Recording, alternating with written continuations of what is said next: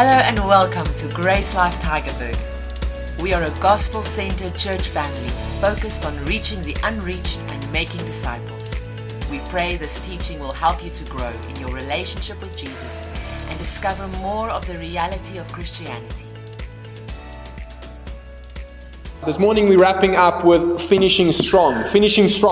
And so we're busy with running this race, and the series speaks for itself, using a lot of analogy with regards to running, because this life that we are living, the Bible often uses metaphors and analogy of a race that we are running. And there's a lot of practical components to that we need to consider, and we need to ask ourselves, who here wants to finish this race of life strong? Who here wants to finish strong? Good stuff. So you guys have got the desire, but we all know that desire doesn't automatically come to pass, right? The desire you have I've often used this analogy, the desire just to be in a greater shape, physically speaking, it doesn't just come to pass. You have to purpose it. It comes with intentionality. Either going to the gym, doing some workout, going for a run.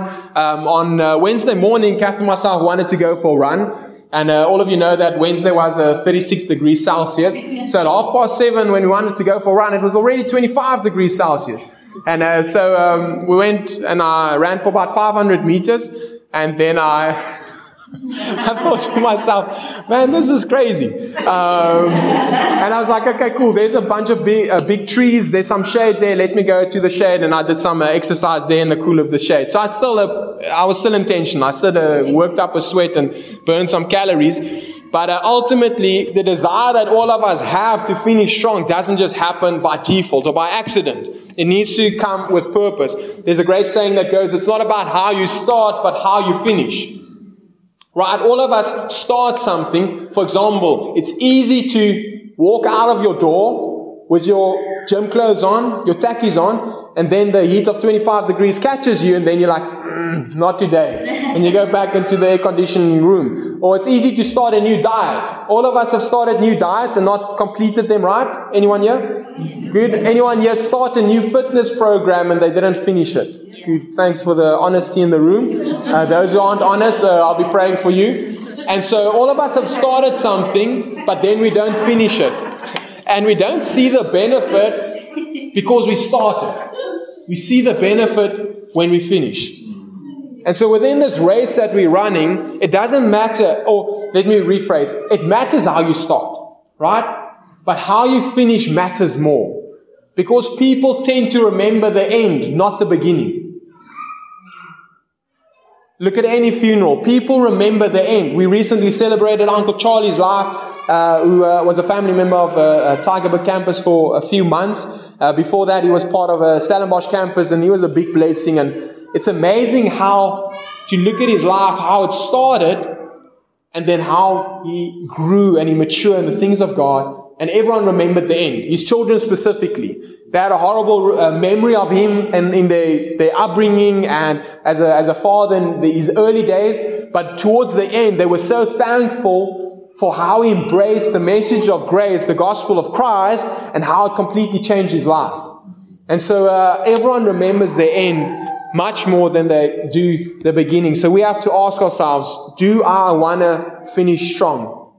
And this morning we're going to look at what are the components and key elements to finishing strong. Because it's not going to happen by accident. Now, just reflecting on the past year, you have to consider, how's this year gone with regards to where you are currently? Are you more on the side of finishing strong, or are you more on the side of finishing barely? And I'm not talking about career.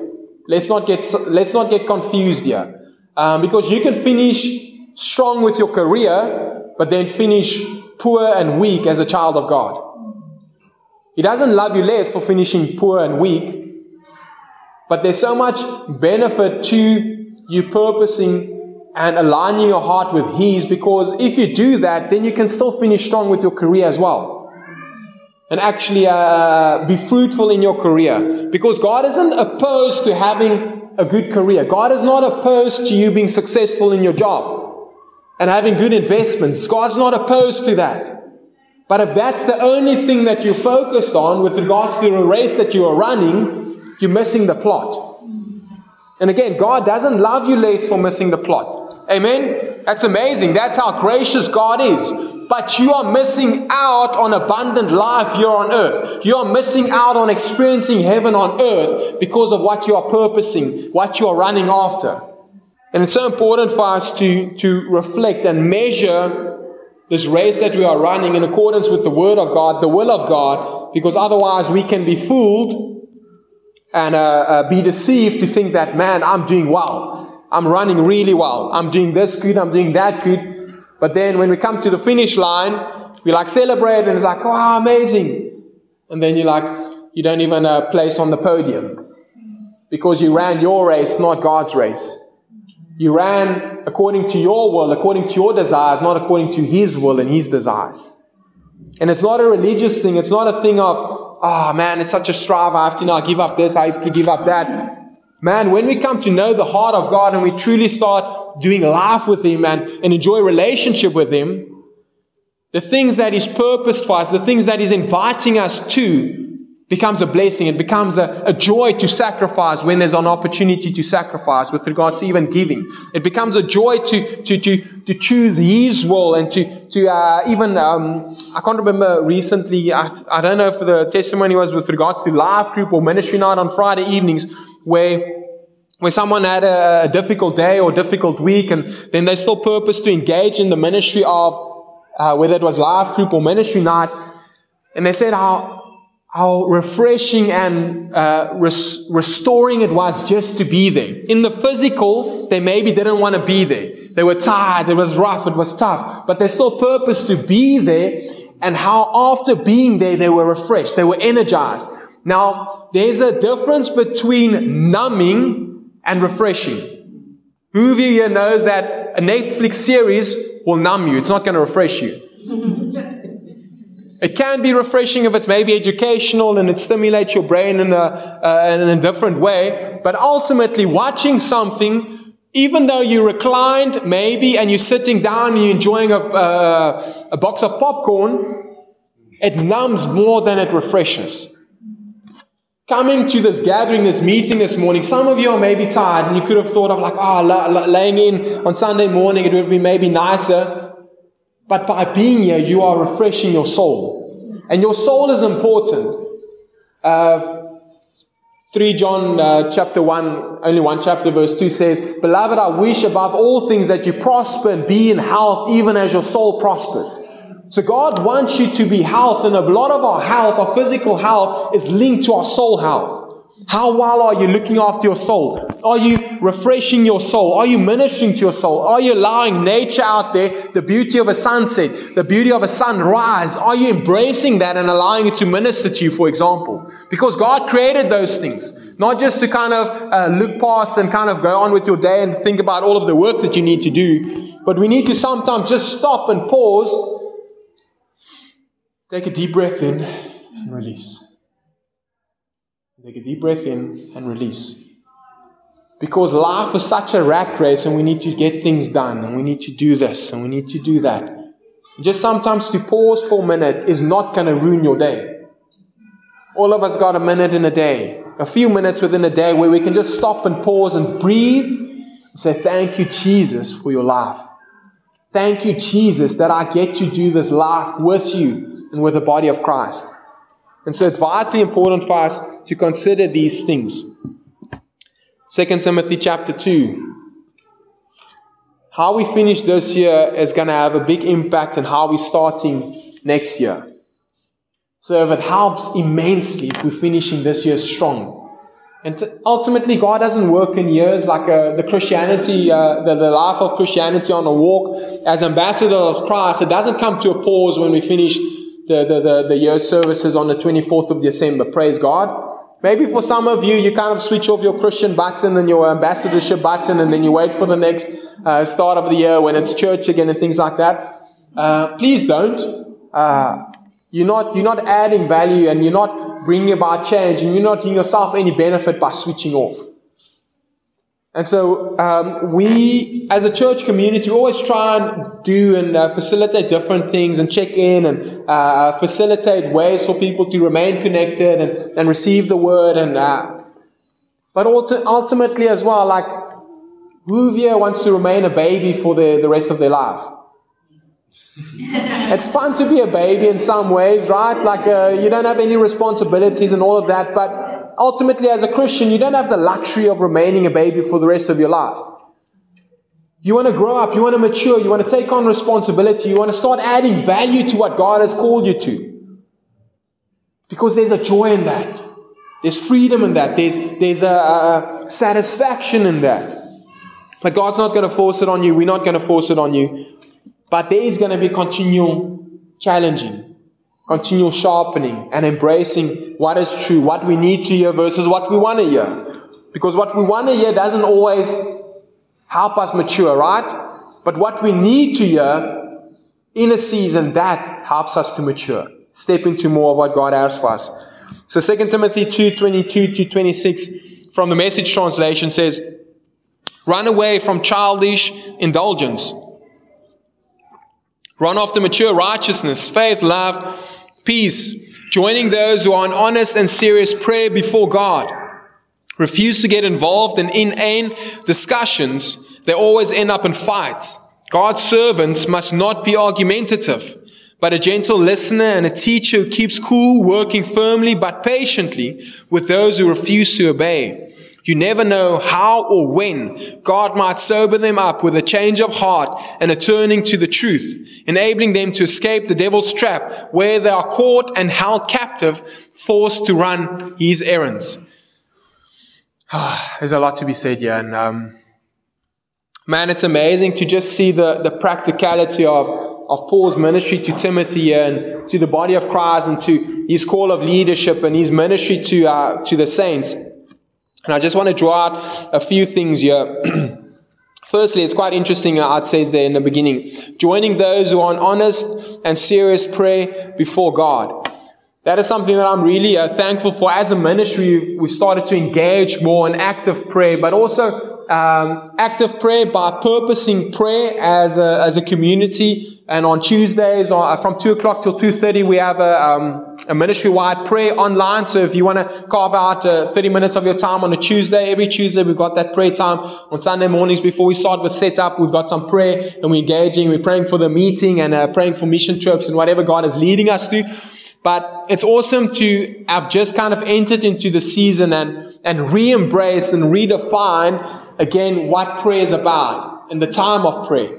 And oftentimes, I think if all of us are honest, our weeks aren't necessarily filled with purposeful, active prayer, right? Honest and serious prayer. If we have to be honest with ourselves, how much of our weeks are filled with honest and serious prayer? We rather listen to worship music and just embrace like the goosebumps and things like that. And none of you, obviously present company excluded, there's nothing wrong with listening to worship music. But worship music isn't gonna mature you, first of all. And we don't see the picture that we often see in church and the picture we often see on YouTube and the emphasis of worship that we see in those platforms. Often we don't see much of that in the Bible. But what we see much in the Bible is prayer.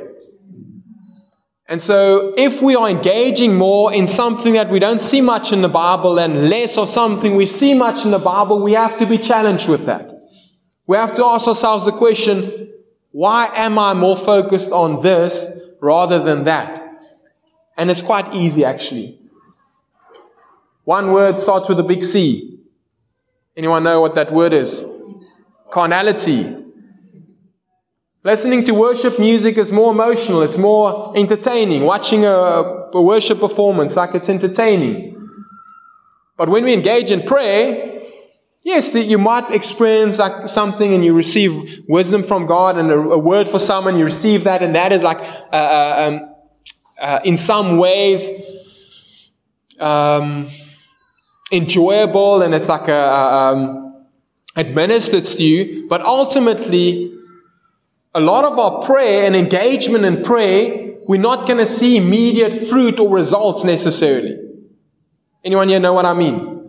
So there's engagement in prayer, and you're praying into specific things. For example, praying for your hit list. Father, give me help me see the boldness and the courage that I have in the Spirit of God so that I can step out and minister to this unbeliever in my life. Help me and open up doors of opportunity for me. So you're praying that, but now there's an action for you maybe to do after that prayer. So that's what I mean by sometimes we pray specific things and we don't see immediate results. And oftentimes praying for an unbeliever, someone who's not saved in your life, it's going to require prayer upon prayer upon prayer upon prayer until you see results. And that's not fun for the carnal man, because the carnal man is driven by emotions, driven by seeing things right now. Right? We're living in an age that we call the microwave culture. Press a button, 30 seconds, it's ready. Seeing immediate results.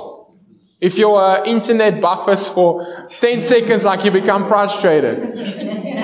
And so we're living in an age where everything is right there. It's convenience. It's in your face. It's immediate gratification.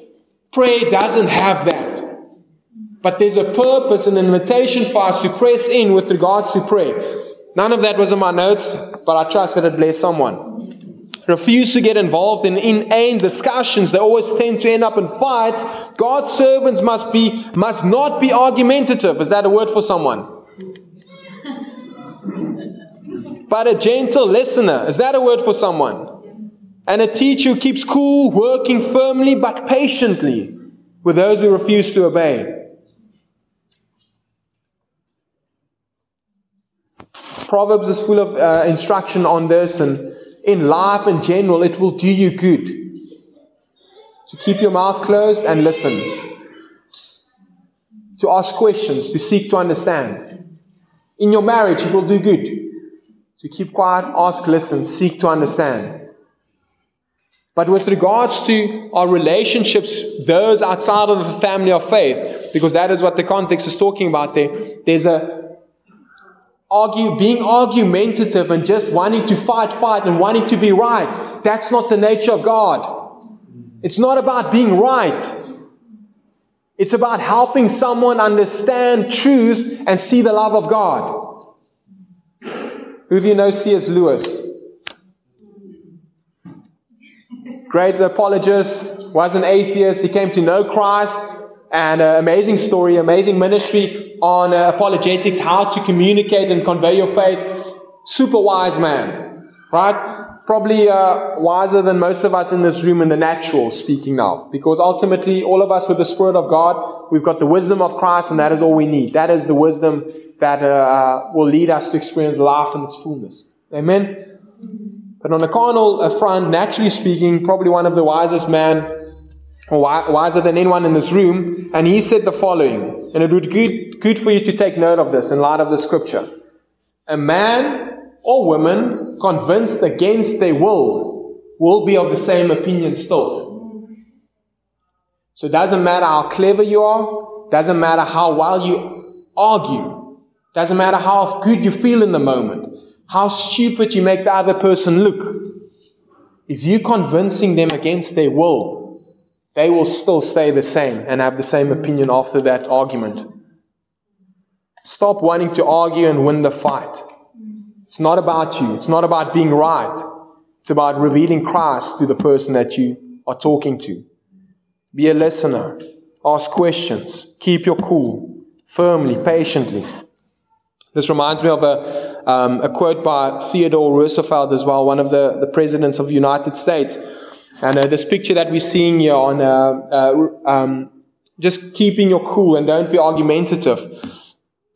He said this in a speech. It was one of his speeches. And he said, it's not the critic who counts, not the man who points out how the strong man stumbles, or where the doer of deeds could have done them better.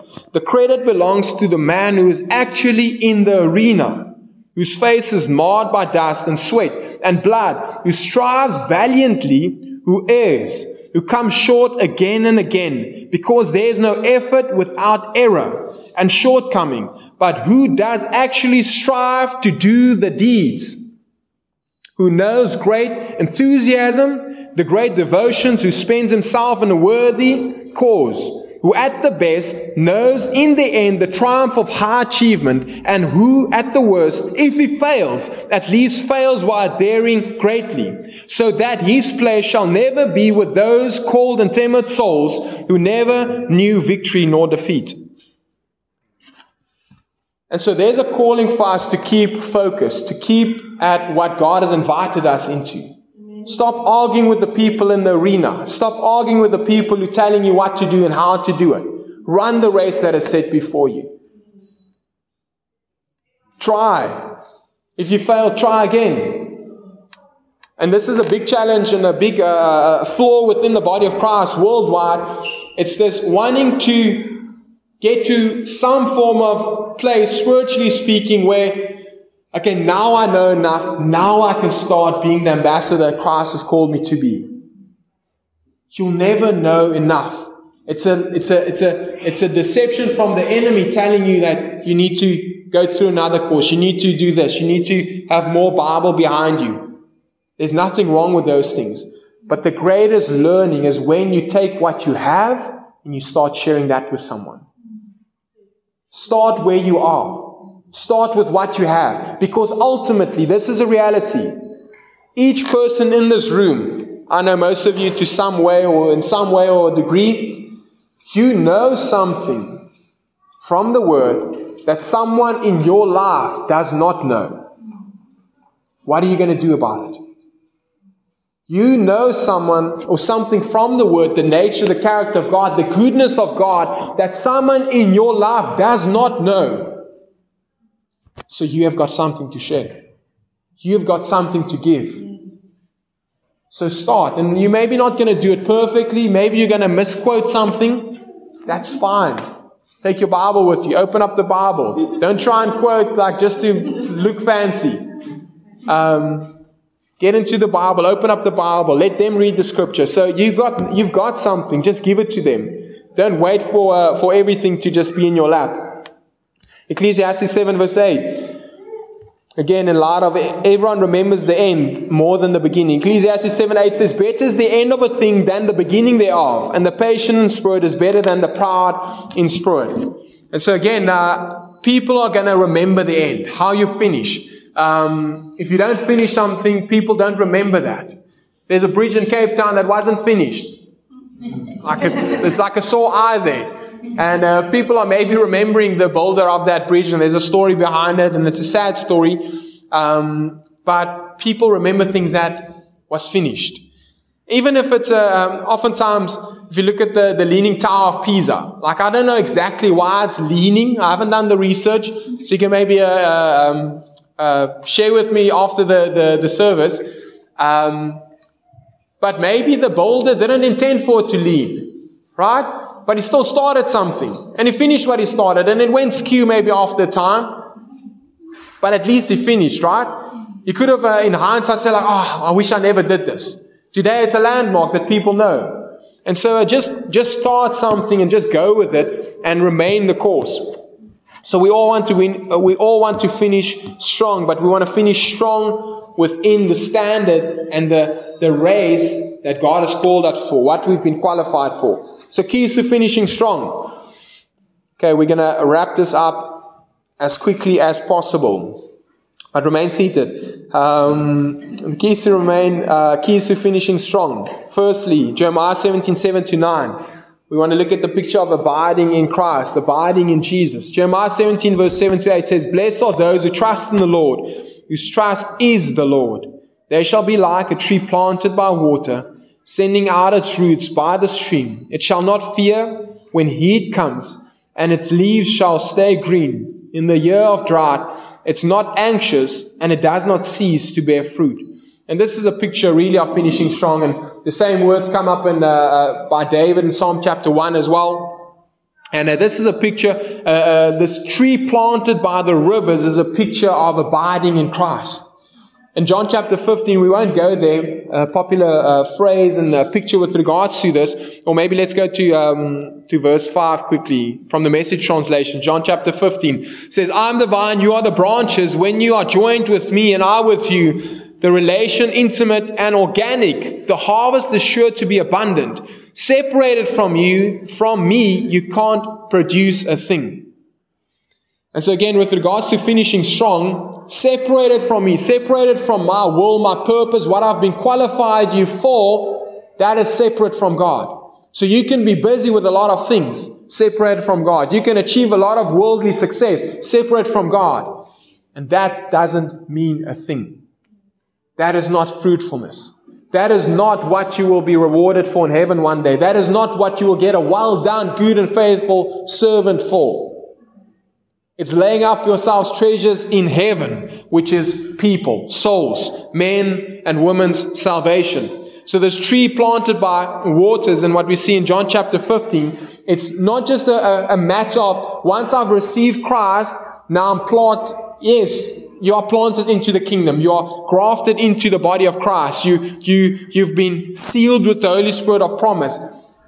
But the fruitfulness that we produce comes from remaining within our minds and our thinking and our decision making within the will of God.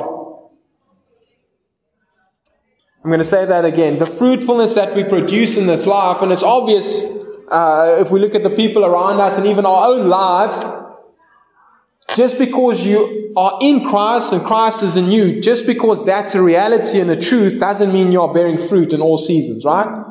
Some of you have borne less fruit this year, at times borne more fruit at years. So it doesn't line up with this picture, right? So there's nothing wrong with this picture. We just need to understand that this picture is in the context of yielding to the Spirit of God in you. And that yielding doesn't just come by default. Yielding to God's leading, to His Spirit, to His ministry comes by intention, by praying in the Spirit, spending time in the Word, being in community, being challenged with the Word, challenging one another with the Word. All of that comes into play. And when we participate in that, when you yield to the Spirit rather than the flesh, when you yield to the will of God rather than your will, when you want to establish His kingdom rather than your kingdom, that is when we start bearing fruit in season, out of season, regardless of circumstances. Colossians 2 verse 5-7 says, For though I am away from you in the body, yet I am with you in spirit, delighted at the sight of your standing shoulder to shoulder. I'm reading from the Amplified Classic. Colossians 2, 5-7. Standing shoulder to shoulder in such orderly array, and the firmness and the solid front and steadfastness of your faith in Christ, which is that leaning of the entire human personality on Him in absolute trust and confidence in His power, wisdom and goodness. As you've therefore received Christ Jesus, walk in union with Him. Have the roots of your being firmly and deeply planted in Him, fixed and found in Him, being continually built up in Him, becoming increasingly more confirmed and established in the faith, as you were taught, abounding and overflowing with it in thanksgiving. So again, in Colossians chapter 2, we see here, as you've received Christ Jesus the Lord, the King James says, continue to walk in Him. So what does continue mean? It's not fixed, right? There's a being fixed in Christ, spiritually speaking, but then there's a continuing in what Christ is leading you to. It's progressive. It doesn't look the same, right? It's not just in a fixed position. If I'm going to continue along these tiles walking in that direction, this is continuing. This is not continuing. So there's a continuing in growing in the truth of the Word, as it finishes off here in verse 7, just as you were taught, abounding and overflowing with it in thanksgiving. So there's an element, a vital element to us running our race and finishing strong that includes teaching, which is Word, teaching in the truth, teaching in the reality of Christ. That is what the Christian life is all about, growing in understanding, because 1 Timothy 2:4 says that God's will is for all to be saved and all to come to understanding of the truth. Right? So all of us here, if I'm understanding correctly, are saved. We've experienced salvation. But our experience of salvation deepens as we come to understanding. As we come to understand the truth of the reality of Christianity. And so it's vital for us to continue growing. Continuing on this process of seeking understanding. Psalm 37 verse 1 to 5. And I want to just hone in on this picture of trusting God again as well. It says, don't follow after the wicked ones or be jealous of their wealth. That's a word for someone. Don't follow after the wicked ones or be jealous of their wealth. Don't think for a moment they're better off than you. They and their short-lived success will soon shrivel up and quickly fade away like grass clippings in the hot sun. Keep trusting in the Lord and do what is right in His eyes. Fix your heart on the promise of God and you will dwell in the land, feasting on His faithfulness. Find your delight and true pleasure in Yahweh, and He will give you what you desire the most. Give God the right to direct your life, and as you trust in Him along the way, you'll find He pulled it off perfectly. This is an amazing picture, and King James again says, verse 4, delight yourself in the Lord, and He will give you the desires of your heart. And that picture of delighting is, with our hearts specifically, it's allowing our hearts to be pliable, like clay, in God's hands. Right? Delighting yourself in the Lord, and He will give you the desires of your heart. It's got nothing to do with the Ferrari that you want. It's got nothing to do with the house that you want. It's got nothing to do with the promotion that you seek. Delighting yourself in the Lord and Him giving the desires of your heart is linked to you giving your heart over to God, allow it to be formed and shaped by Him, and guess what? He gives you desires to desire. He gives you things to desire. The people who went to the Belgian mission trip, myself and the team going to Albania, it's a desire that was formed in our hearts because our hearts are pliable in God's hands. And I'm not saying those who aren't going, some of you are like, man, that's harsh, Ettienne. That's not what I'm saying, but that's the picture that comes to be when we give our hearts and we allow it to be pliable in God's hands. He forms it, and before we know it, we have new desires. And so maybe you're thinking here, you're wondering like, man, I don't want to embrace too much into this relationship with God kind of thing because I'm afraid He's going to send me off to India or to Pakistan or to Iraq. If that's where you're at, it means that your heart hasn't been given over to God. But when you do, and when that becomes a reality or an invitation, it's going to be something that you want to do, desire to do. And you won't be satisfied until you do it, because you've allowed Him to shape your heart. And so God, again, He's not after your actions. He doesn't want people to just leave the country and go to Iraq and all of these places. He wants your heart. Because if He has your heart, you'll have your life.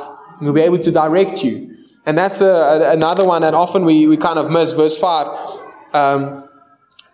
Give God the right to direct your life. And as you trust in Him along the way, you'll find He'll pull it off perfectly. Oftentimes we want to do things, and we choose to do things, and we make decisions, and we're like, okay, God, I've done this now. Will you bless this? Will you make this succeed? That's not what the word teaches us. Give God the right to direct your life. Because if you're giving Him the right, He's going to direct you. And guess what? If He directs you, what is going to be the result? Success. Not, I'm going to do it, God, please make this succeed. No, when you allow Him to direct you, there will be success. And you will finish your course with joy. You'll finish it with strength. Okay, let's wrap this up. Point number 2, remain focused. Acts 20:24 from the Living Bible says, But life is worth nothing unless I use it for doing the work assigned to me by the Lord Jesus, the work of telling others the good news about God's mighty kindness and love. The King James says, I've received of the Lord Jesus to testify of the gospel of the grace of God. The gospel of the grace of God. The gospel without the grace of God, the grace without the gospel is not God's desire. It's linked. It's used interchangeably here by Paul. The gospel needs to be about the grace of God. The grace of God without the gospel is not the grace of God. It's linked together. It's a message about God's love, about His goodness. And so Paul says here, and the King James says it beautifully, none of these things move me. There's certain things within this chapter, within Paul's life, and he says that these things don't move me. I'm not moved by circumstances. I'm not moved by poverty. I'm not moved by being shipwrecked. I'm not moved by being in prison. None of these things move me. Why? Because I do not count my life dear to myself. That's sacrifice, obedience, discipline. And in this, when I approach life like this, there will be a joy at the end of this race. I'll finish my course with joy. But again, there needs to be a focus, a determination, discipline, obedience, sacrifice. 1 Peter 5:8, another one with regards to focus and keeping focus. Be sober, be vigilant, because your adversary, the devil, as a roaring lion, walks about seeking whom he may devour.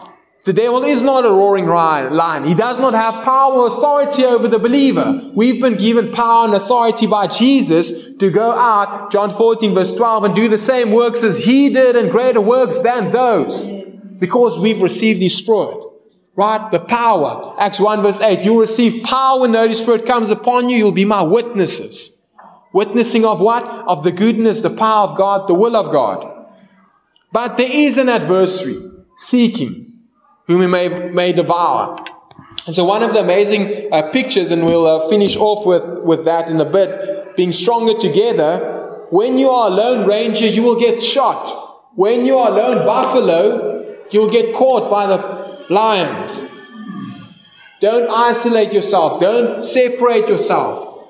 Because you have an adversary, and we need to be vigilant. Be sober. There's a being alert, some translations say. So we can't just switch off. Don't think for a moment when you switch off and you just numb and you indulge in carnality that the devil isn't like rubbing his hands and thinking, my opportunity is coming. There's a race to run. For example, coming back to last week as well, discipline, obedience, sacrifice. Michael Phelps. Don't think for one moment he was like, within his great career, all of his achievements, for one moment he was like, I'm going to maybe take off a little bit because I am the greatest. No one's going to be better than me. I can guarantee you that thought never crossed his mind. There was a continual urgency, a continual alertness to be the best and to do what is required to succeed. Okay, then third point, living a life of mission versus going on mission. Now, you can live a life of mission and go on mission, but we need to understand that there's a calling to live a life of mission more so than there's a calling to just go on different missions. And 2 Timothy, we'll close in the next 10 minutes, so just stay seated. Do not disembark. 2 Timothy 4, 1-5. Let's jump to verse 3 actually. For the time is coming when they will no longer listen and respond to the healing words of truth, because they will become selfish and proud. They will seek out teachers with soothing words that line up with their desires, saying just what they want to hear. They will close their ears to the truth and believe nothing but fables and myths. So be alert to all these things and overcome every form of evil. Carry in your heart the passion of your calling as a church planter and evangelist, and fulfill your ministry calling.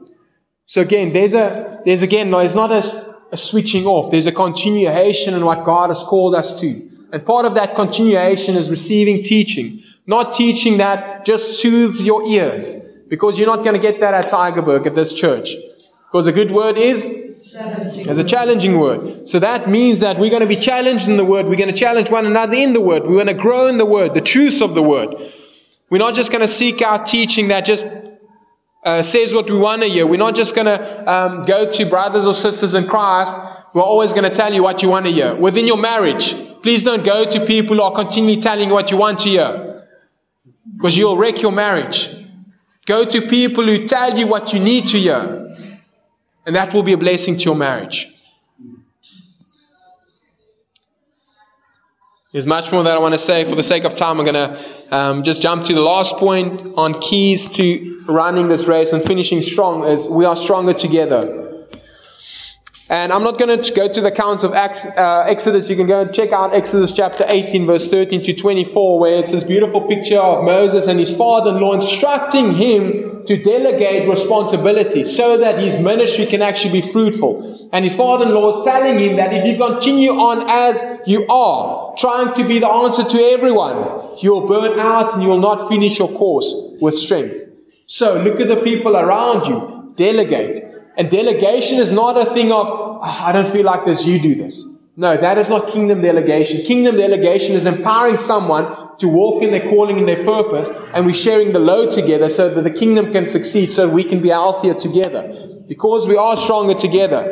Proverbs 27:17 says that as iron sharpens iron, so one man sharpens the countenance of his friend. So when iron sharpens one another, what do you see? Iron. Sparks.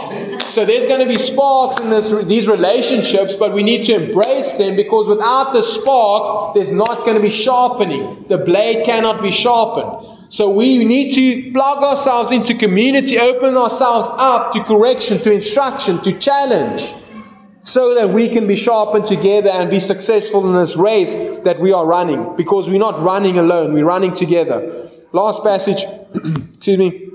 Hebrews chapter 10, verse 24 to 25 from the Passion Translation. Discover creative ways to encourage others and to motivate them towards acts of compassion, doing beautiful works as expressions of love. This is not the time to pull away and neglect meeting together. Some have formed the habit of doing. In fact, we should come together even more frequently, eager to encourage and urge each other onwards as we anticipate that day dawning. So there's a great movement within the body of Christ where there's this kind of mindset of, I can do it on my own.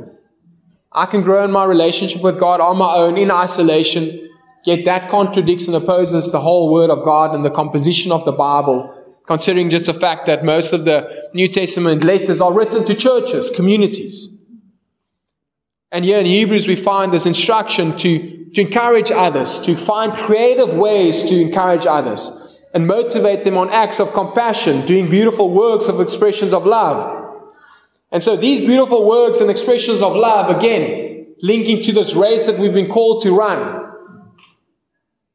Doing charity and charity works and showing compassion in that way, whether it's feeding schemes and soup kitchens, all of that is good and well.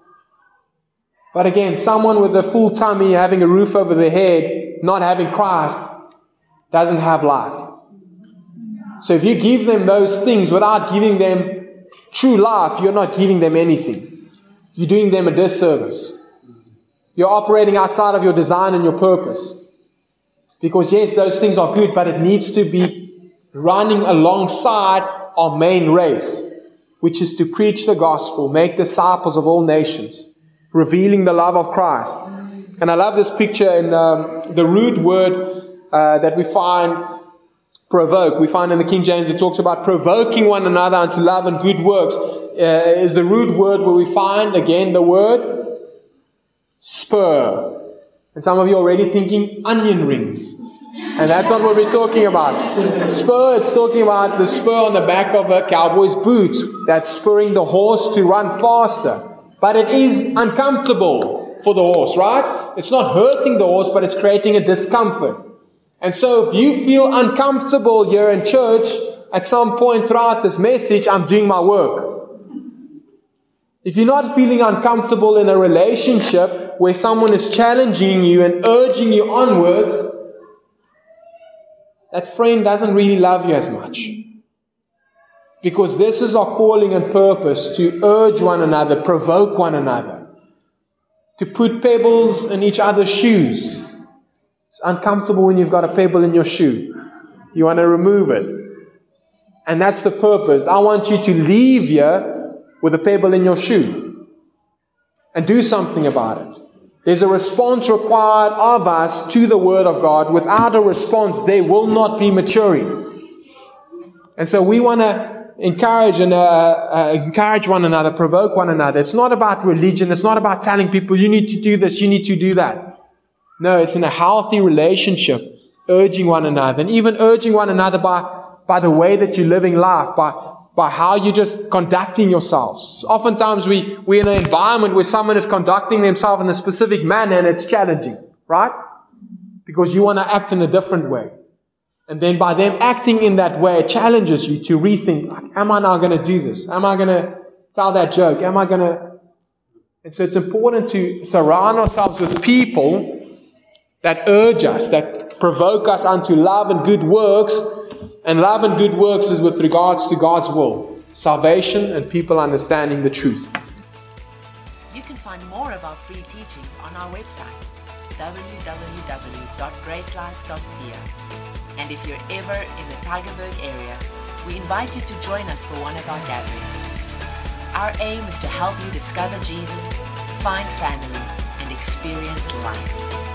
To contact us or to find out where and when we meet, visit our website, www.gracelife.ca.